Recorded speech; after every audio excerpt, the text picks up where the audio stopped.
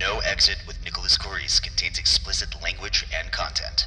Listener discretion is advised.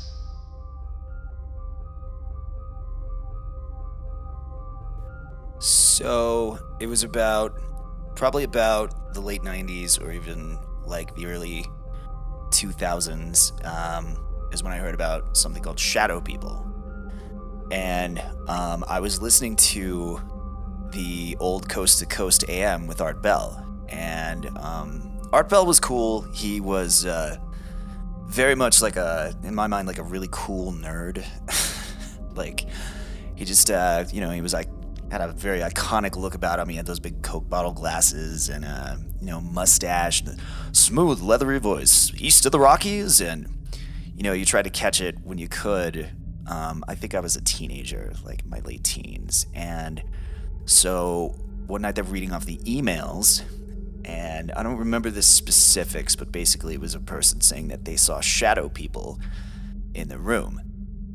And the scary thing about shadow people is that, they could have been anything. They could have been, like a person or a monster or a bunch of tentacles or, just a black void mass, in the corner of your room. And, these are things that you see everywhere and all the time, like your imagination kind of like takes a hold of you. So I remember this got a big response on the show. There were thousands of emails pouring in every day, and they were reading them off about, it's like, yeah, there's a man that comes into my room, and he's got an eye stalk on one end, and he's got a curvature on his head in the other, and it's just, and if you went on the website at the time, they would take people's, like, crude, childlike drawings of shadow people, and they'd put them up for you to look at. And that made it even scarier because, the drawings weren't that great,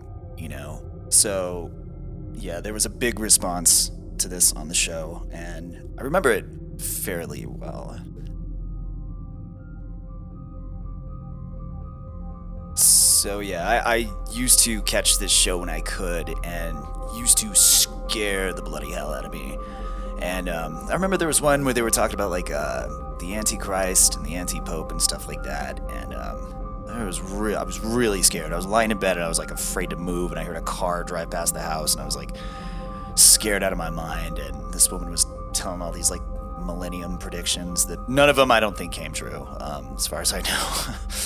But so I would, of course, relay these things that I heard on the radio to all my friends at school. I mean, like, I couldn't get enough of it at the time, and it seemed to hold everybody's attention when I was talking about it.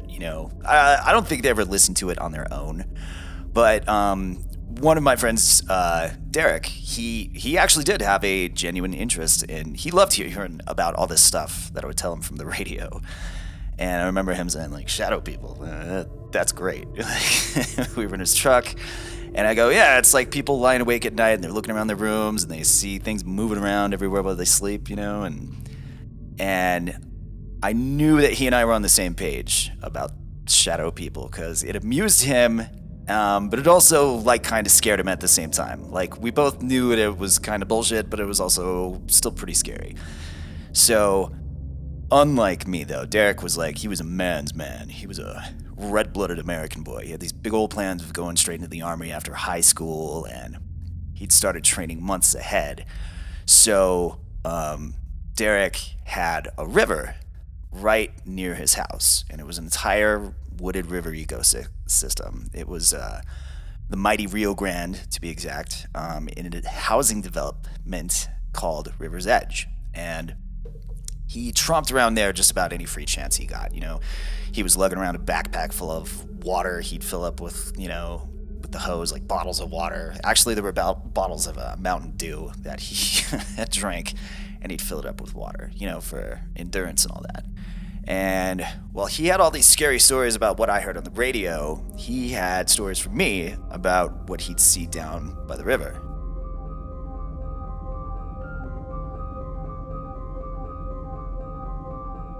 He told me every once in a while he'd be walking around on the trails through the woods and the river, and he'd find these like strange little occult things, like he'd find like upside down pentagrams carved in the dirt, or like nubs of candles, or like occult symbols carved on trees, and even to somewhat regular frequency. I know he said few times he found dead animals, like a cat or a bird.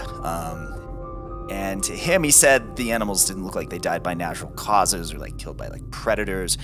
Like Derek would say, they would look like they were killed on purpose with like deliberate cuts and, slashes in them. And they were usually left near the weird occult things he would find.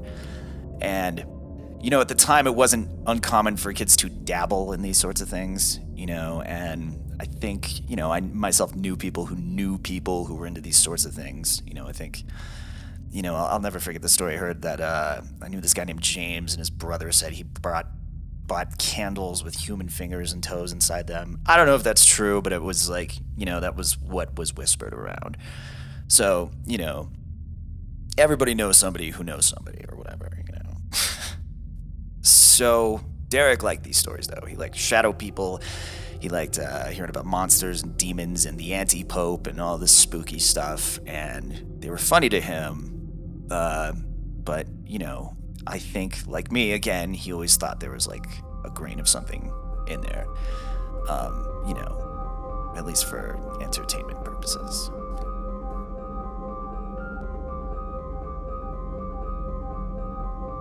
So, one night, me, him, and his girlfriend were hanging out with some friends of theirs, and at some point, Derek asked me to tell his friends about shadow people, and I was all too eager to, want to get up and start talking about that to them. And there was this guy, I think his name was Mitch, and he started asking me questions. So he's like, they're like, are they like ghosts or dead people, or is it like some sort of creature, like an entity? And, of course, I'm the expert at the time, there, and I'm like, nobody knows, I mean, like, could be any of it, depending on what they're looking at, could be like nothing. Be like, wow, man, that's crazy. And I'd be like, yeah, I know.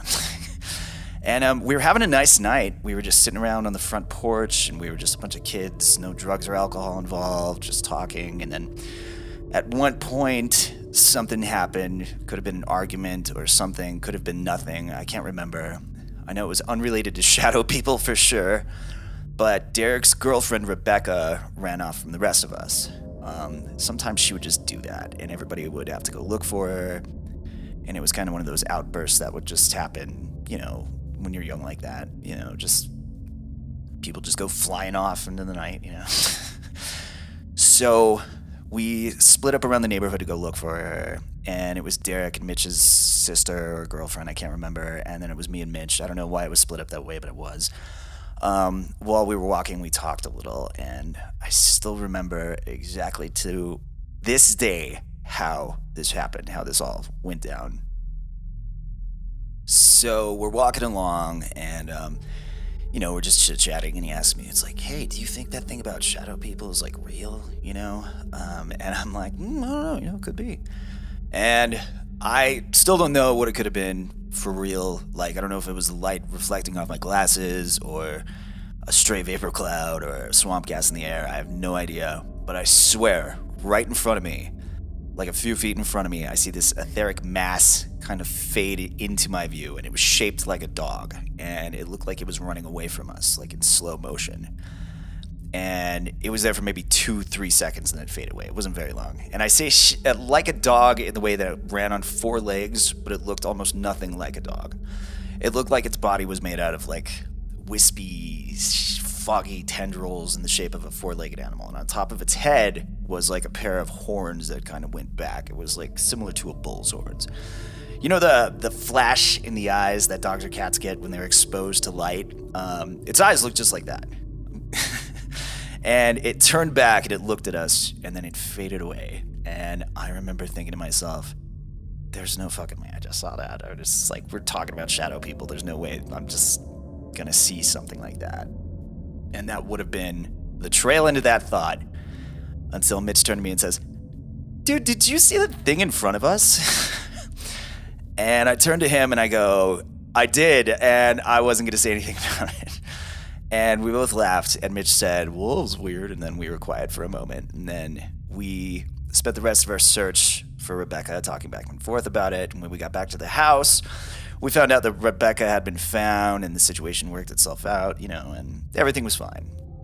And we told everybody what we saw, and all of our friends just took it at face value, at least to our faces. They just believed it. It was just, wow, cool. And it was done. I don't know now if they believed us, or maybe they did believe us and it scared the hell out of them.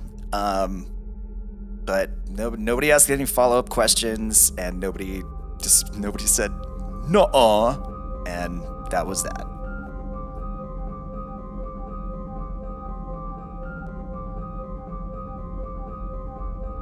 So that one little bizarro incident would have been enough on its own. I mean, I could have taken that one anecdote and I could have written a whole series of books about it, and about cryptids and, spatial energy or whatever the hell based on that one thing. And if I'm being honest, it wouldn't have meant that much to me if it were just that one thing. I mean, it's just like, how many weird things do you see in the course of your lifetime that have no rhyme or reason to it? And, for me, it's nothing to write home about. I mean, it could have saw anything, and I don't pretend to know anything by saying what it was or what it wasn't, But, so, yeah, that would have been that, but not too long after, I couldn't tell you when. It could have been a month, it could have been sooner, I don't know, but it was very recent after this. I'm hanging out with Derek again, and we're with our friend Adam, and my dudes had decided they were going to spend the evening drinking 100 proof hot damn liqueur and walking up and down the river, And that's a fine way to spend time. Though at that point, I was not drinking. There was no booze for me at the time because I had gotten totally wrecked sometime before that, and I was throwing up and everything was horrible. So I was off the sauce, and I was like, I'm never going to drink again. And I did not adhere to that at all. Still to this day. But anyway, myself, Derek, and Adam, we were having a great time. It was night, there was a full moon out, and it was a cloudy sky, and the wind was whipping around, and we found this playground equipment near the river, and we were climbing around all over it, and I was watching the guys pass the bottle back and forth, and we talked, and we played around, and we were having fun, I'm just like two drunk dudes and their dumb sober friend. And we were having a great time, even up until the guys got pretty loaded. Like, they were getting, almost, sloppy drunk, So we started to head back, and we're sitting in the dirt in the middle of the trail about an hour, and we're just talking about, guy things. Mostly chicks, mostly girls, and, unrequited love, and I got a crush on that girl and don't know how to say it, and we were having a nice little heart-to-heart, and eventually we got cold, and guys were having trouble walking, so, we were stumbling through the trails and through the river, and we were kind of far from Derek's house. We were somewhere on the river, and I remember Adam especially was completely tanked. We had to stop and rest every few minutes so he could, rest, because he was, had real hard time walking, especially with all the bumps in the trail and something and all that, And so at some point, all three of us were in this brightly lit patch of nature. It was next to a water treatment plant, and it was just sand and plants and some stray bits of garbage, whatever. It was in a circle of trees. And, we could see the road from there, and Derek had this bright idea to just split off from the rest of us, and he was drunk too. I mean, he was numb in the face drunk. He's like, it's a good idea if I could get my car. So we were like, I don't know, dude. He was like, no, we'll go get the car, and then I'll go find you guys. And so later we found him, much later after this, we found him in his truck on the phone with some other girl, who wasn't his girlfriend. But at that time, after he left, it was just me and Adam, and we were waiting for him. And we were sitting in the dirt under a floodlight, and Adam was on his back. He couldn't keep his eyes open, and he had his arms stuffed inside of his shirt to stay warm, and I'm kind of just talking to him to make sure he wasn't dying of alcohol poisoning, just keep him conscious, and at some point, after a long while, I got really bored, and we had no idea where Derek was. I had no idea where we were at, and I told Adam I was just going to leave him there for a minute so I could, take a look up the street to see if I saw Derek or just figure out where we were. And I couldn't remember my way back to his house from here, so it was like, because I didn't live in his neighborhood. And I took a short walk, like 10 minutes. I went up the block and didn't see anything, didn't see Derek's house, didn't see a truck that was swerving down the road. And I started to walk back, and when I looked at where Adam was lying on the patch of dirt under the floodlight, I see the same exact thing that I saw on the street that month ago. It was the same wispy little shadow beast that had been running from me and Mitch, and I don't know if it was the same one, I don't know if it was a different one, or even if it was what it was at all.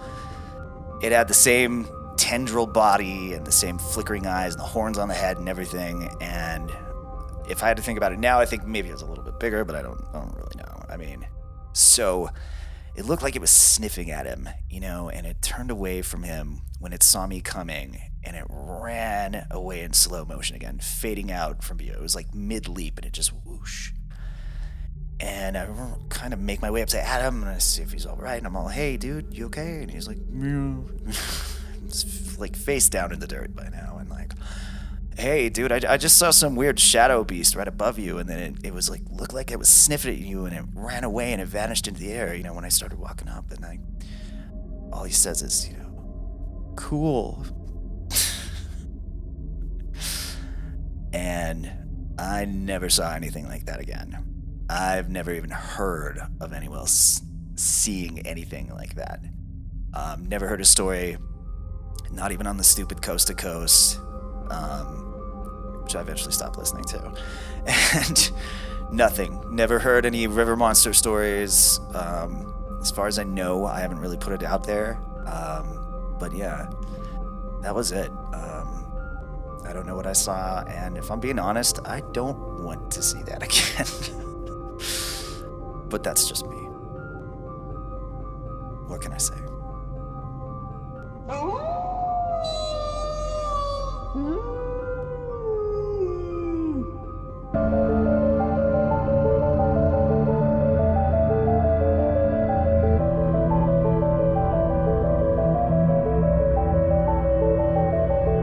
You have been listening to Down by the River, experienced to the best of my recollection, and performed by Nicholas Goris. Background ambience by Tabletop Audio. Support them at tabletopaudio.com. Follow me on Instagram at NicholasDisease. You have been listening to No Exit with Nicholas Goris. And if you're gonna get drunk down by the river, just be careful. Good night.